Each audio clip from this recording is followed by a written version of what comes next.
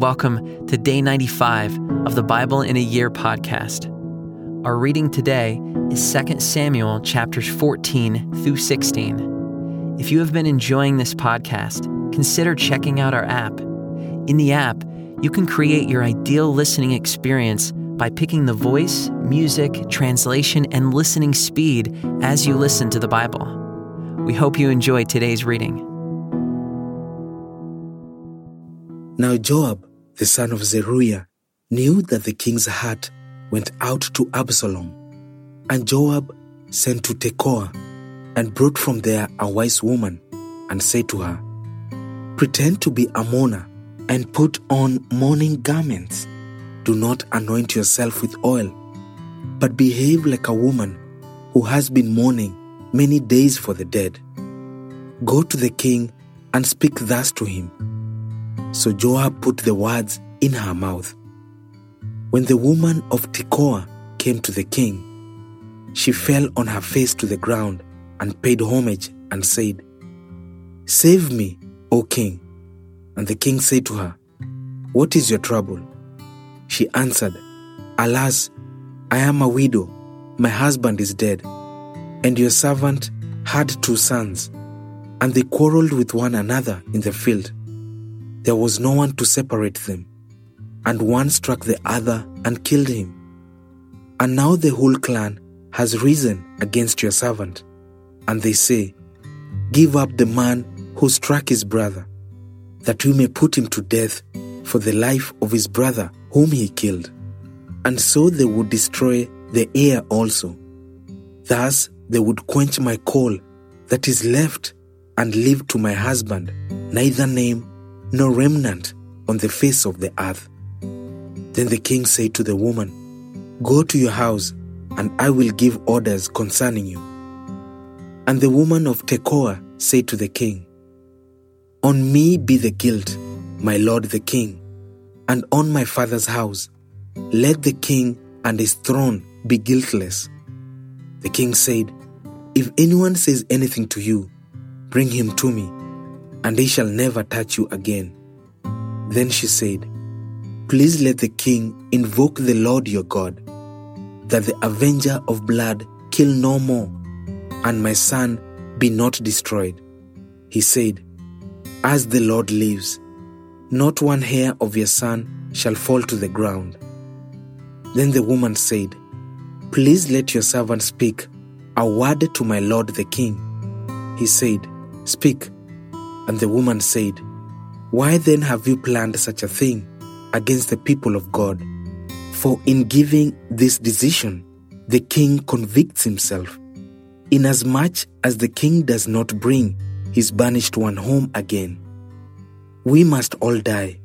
We are like water spilled on the ground, which cannot be gathered up again. But God will not take away life, and he devises means so that the banished one will not remain an outcast. Now I have come to say this to my lord the king, because the people have made me afraid, and your servant thought, 'I will speak to the king. It may be that the king will perform the request of his servant.' For the king will hear and deliver his servant from the hand of the man who would destroy me and my son together from the heritage of God. And your servant thought, 'The word of my lord the king will set me at rest.' For my lord the king is like the angel of God to discern good and evil. The Lord your God be with you." Then the king answered the woman, "Do not hide from me anything I ask you." And the woman said, "Let my lord the king speak." The king said, "Is the hand of Joab with you in all this?" The woman answered and said, "As surely as you live, my lord the king, one cannot turn to the right hand or to the left from anything that my lord the king has said. It was your servant Joab who commanded me. It was he who put all these words in the mouth of your servant. In order to change the course of things, your servant Joab did this. But my Lord has wisdom, like the wisdom of the angel of God, to know all things that are on the earth. Then the king said to Joab, Behold now, I grant this. Go, bring back the young man Absalom. And Joab fell on his face to the ground and paid homage and blessed the king. And Joab said, Today your servant knows that I have found favor in your sight, my lord the king, in that the king has granted the request of his servant. So Joab arose and went to Geshur and brought Absalom to Jerusalem. And the king said, Let him dwell apart in his own house. He is not to come into my presence. So Absalom lived apart in his own house and did not come into the king's presence. Now in all Israel, there was no one so much to be praised for his handsome appearance as Absalom. From the sole of his foot to the crown of his head, there was no blemish in him. And when he cut the hair of his head, for at the end of every year he used to cut it, when it was heavy on him, he cut it. He weighed the hair of his head 200 shekels by the king's weight. There were born to Absalom 3 sons and 1 daughter, whose name was Tamar. She was a beautiful woman. So Absalom lived 2 full years in Jerusalem, without coming into the king's presence. Then Absalom sent for Joab to send him to the king, but Joab would not come to him. And he sent a second time, but Joab would not come. Then he said to his servants, See, Joab's field is next to mine, and he has barley there. Go and set it on fire. So Absalom's servants set the field on fire. Then Joab arose and went to Absalom at his house and said to him, Why have your servants set my field on fire? Absalom answered Joab, Behold, I sent word to you, Come here, that I may send you to the king to ask, Why have I come from Geshur? It would be better for me to be there still. Now therefore, let me go into the presence of the king. And if there is guilt in me, let him put me to death. Then Joab went to the king and told him, and he summoned Absalom. So he came to the king and bowed himself on his face to the ground before the king, and the king kissed Absalom. After this, Absalom got himself a chariot and horses, and 50 men to run before him. And Absalom used to rise early and stand beside the way of the gate. And when any man had a dispute to come before the king for judgment, Absalom would call to him and say, From what city are you? And when he said, Your servant is of such and such a tribe in Israel, Absalom would say to him, See, your claims are good and right, but there is no man designated by the king to hear you. Then Absalom would say, Oh, that I were judge in the land. Then every man with a dispute or cause might come to me, and I would give him justice. And whenever a man came near to pay homage to him, he would put out his hand and take hold of him and kiss him. Thus Absalom did to all of Israel who came to the king for judgment. So Absalom stole the hearts of the men of Israel. And at the end of 4 years, Absalom said to the king, Please, let me go and pay my vow, which I have vowed to the Lord, in Hebron. For your servant vowed a vow while I lived at Geshur in Aram, saying, If the Lord will indeed bring me back to Jerusalem, then I will offer worship to the Lord. The king said to him, Go in peace. So he arose and went to Hebron. But Absalom sent secret messengers throughout all the tribes of Israel, saying, As soon as you hear the sound of the trumpet, then say, Absalom is king at Hebron. With Absalom went 200 men from Jerusalem, who were invited guests. And they went in their innocence and knew nothing.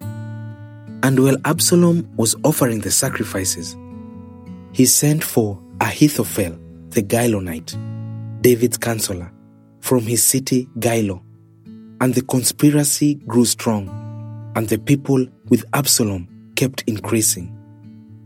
And a messenger came to David, saying, "The hearts of the men of Israel have gone after Absalom." Then David said to all his servants who were with him at Jerusalem, "Arise, and let us flee, or else there will be no escape for us from Absalom. Go quickly, lest he overtake us quickly and bring down ruin on us and strike the city with the edge of the sword." And the king's servants said to the king, "Behold, your servants are ready to do whatever my lord the king decides." So the king went out, and all his household after him. And the king left 10 concubines to keep the house. And the king went out, and all the people after him, and they halted at the last house. And all his servants passed by him, and all the Kerethites, and all the Pelethites, and all the 600 Gittites who had followed him from Gath passed on before the king. Then the king said to Ittai the Gittite, "Why do you also go with us? Go back and stay with the king, for you are a foreigner and also an exile from your home. You came only yesterday, and shall I today make you wander about with us? Since I go, I know not where. Go back and take your brothers with you, and may the Lord show steadfast love and faithfulness to you." But Ittai answered the king, "As the Lord lives, and as my lord the king lives, wherever my lord the king shall be, whether for death or for life, there also will your servant be." And David said to Ittai, "Go then, pass on." So Ittai the Gittite passed on with all his men and all the little ones who were with him. And all the land wept aloud as all the people passed by. And the king crossed the brook Kidron. And all the people passed on toward the wilderness. And Abiathar came up, and behold, Zadok came also with all the Levites, bearing the ark of the covenant of God. And they set down the ark of God until the people had all passed out of the city. Then the king said to Zadok, "Carry the ark of God back into the city. If I find favor in the eyes of the Lord, he will bring me back and let me see both it and his dwelling place. But if he says, 'I have no pleasure in you,' behold, here I am. Let him do to me what seems good to him." The king also said to Zadok the priest, "Are you not a seer? Go back to the city in peace, with your 2 sons, Ahimaaz your son, and Jonathan the son of Abiathar. See, I will wait at the fords of the wilderness until word comes from you to inform me." So Zadok and Abiathar carried the ark of God back to Jerusalem, and they remained there. But David went up the ascent of the Mount of Olives, weeping as he went, barefoot and with his head covered. And all the people who were with him covered their heads, and they went up, weeping as they went. And it was told David, "Ahithophel is among the conspirators with Absalom." And David said, "O Lord, please turn the counsel of Ahithophel into foolishness." While David was coming to the summit where God was worshipped, behold, Hushai the Archite came to meet him with his coat torn and dirt on his head. David said to him, "If you go on with me, you will be a burden to me. But if you return to the city and say to Absalom, 'I will be your servant, O king, as I have been your father's servant in time past, so now I will be your servant,' then you will defeat for me the counsel of Ahithophel. Are not Zadok and Abiathar the priest with you there? So whatever you hear from the king's house, tell it to Zadok and Abiathar the priests.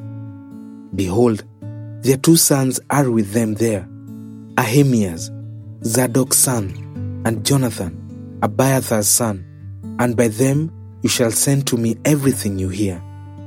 So Hushai, David's friend, came into the city just as Absalom was entering Jerusalem. When David had passed a little beyond the summit, Ziba, the servant of Mephibosheth, met him with a couple of donkeys saddled, bearing 200 loaves of bread, 100 bunches of raisins, 100 of summer fruits, and a skin of wine. And the king said to Ziba, "Why have you brought this?" Ziba answered, "The donkeys are for the king's household to ride on, the bread and summer fruit for the young men to eat, and the wine for those who faint in the wilderness to drink." And the king said, "And where is your master's son?" Ziba said to the king, "Behold, he remains in Jerusalem, for he said, 'Today the house of Israel will give me back the kingdom of my father.'" Then the king said to Ziba, "Behold, all that belonged to Mephibosheth is now yours." And Ziba said, "I pay homage. Let me ever find favor in your sight, my lord the king." When King David came to Bahurim, there came out a man of the family of the house of Saul, whose name was Shimei, the son of Gera. And as he came, he cursed continually. And he threw stones at David and at all the servants of King David. And all the people and all the mighty men were on his right hand and on his left. And Shimei said as he cursed, get out, you man of blood, you worthless man. The Lord has avenged on you all the blood of the house of Saul, in whose place you have reigned. And the Lord has given the kingdom into the hand of your son Absalom. See, your evil is on you, for you are a man of blood." Then Abishai, the son of Zeruiah, said to the king, "Why should this dead dog curse my lord the king? Let me go over and take off his head." But the king said, "What have I to do with you, you sons of Zeruiah? If he is cursing because the Lord has said to him, 'Curse David,' who then shall say, 'Why have you done so?'" And David said to Abishai and to all his servants, "Behold, my own son seeks my life. How much more now may this Benjaminite? Leave him alone and let him curse, for the Lord has told him to. It may be that the Lord will look on the wrong done to me, and that the Lord will repay me with good for his cursing today." So David and his men went on the road, while Shimei went along on the hillside opposite him, and cursed as he went, and threw stones at him, and flung dust. And the king and all the people who were with him arrived weary at the Jordan, and there he refreshed himself. Now Absalom and all the people, the men of Israel, came to Jerusalem, and Ahithophel with him. And when Hushai the Archite, David's friend, came to Absalom, Hushai said to Absalom, "Long live the king! Long live the king!" And Absalom said to Hushai, "Is this your loyalty to your friend? Why did you not go with your friend?" And Hushai said to Absalom, "No, for whom the Lord and this people and all the men of Israel have chosen, his I will be, and with him I will remain. And again, whom should I serve? Should it not be his son? As I have served your father, so I will serve you." Then Absalom said to Ahithophel, "Give your counsel. What shall we do?" Ahithophel said to Absalom, "Go in to your father's concubines, whom he has left to keep the house, and all Israel will hear that you have made yourself a stench to your father, and the hands of all who are with you will be strengthened." So they pitched a tent for Absalom on the roof. And Absalom went in to his father's concubines in the sight of all Israel. Now in those days, the counsel that Ahithophel gave was as if one consulted the word of God. So was all the counsel of Ahithophel esteemed, both by David and by Absalom.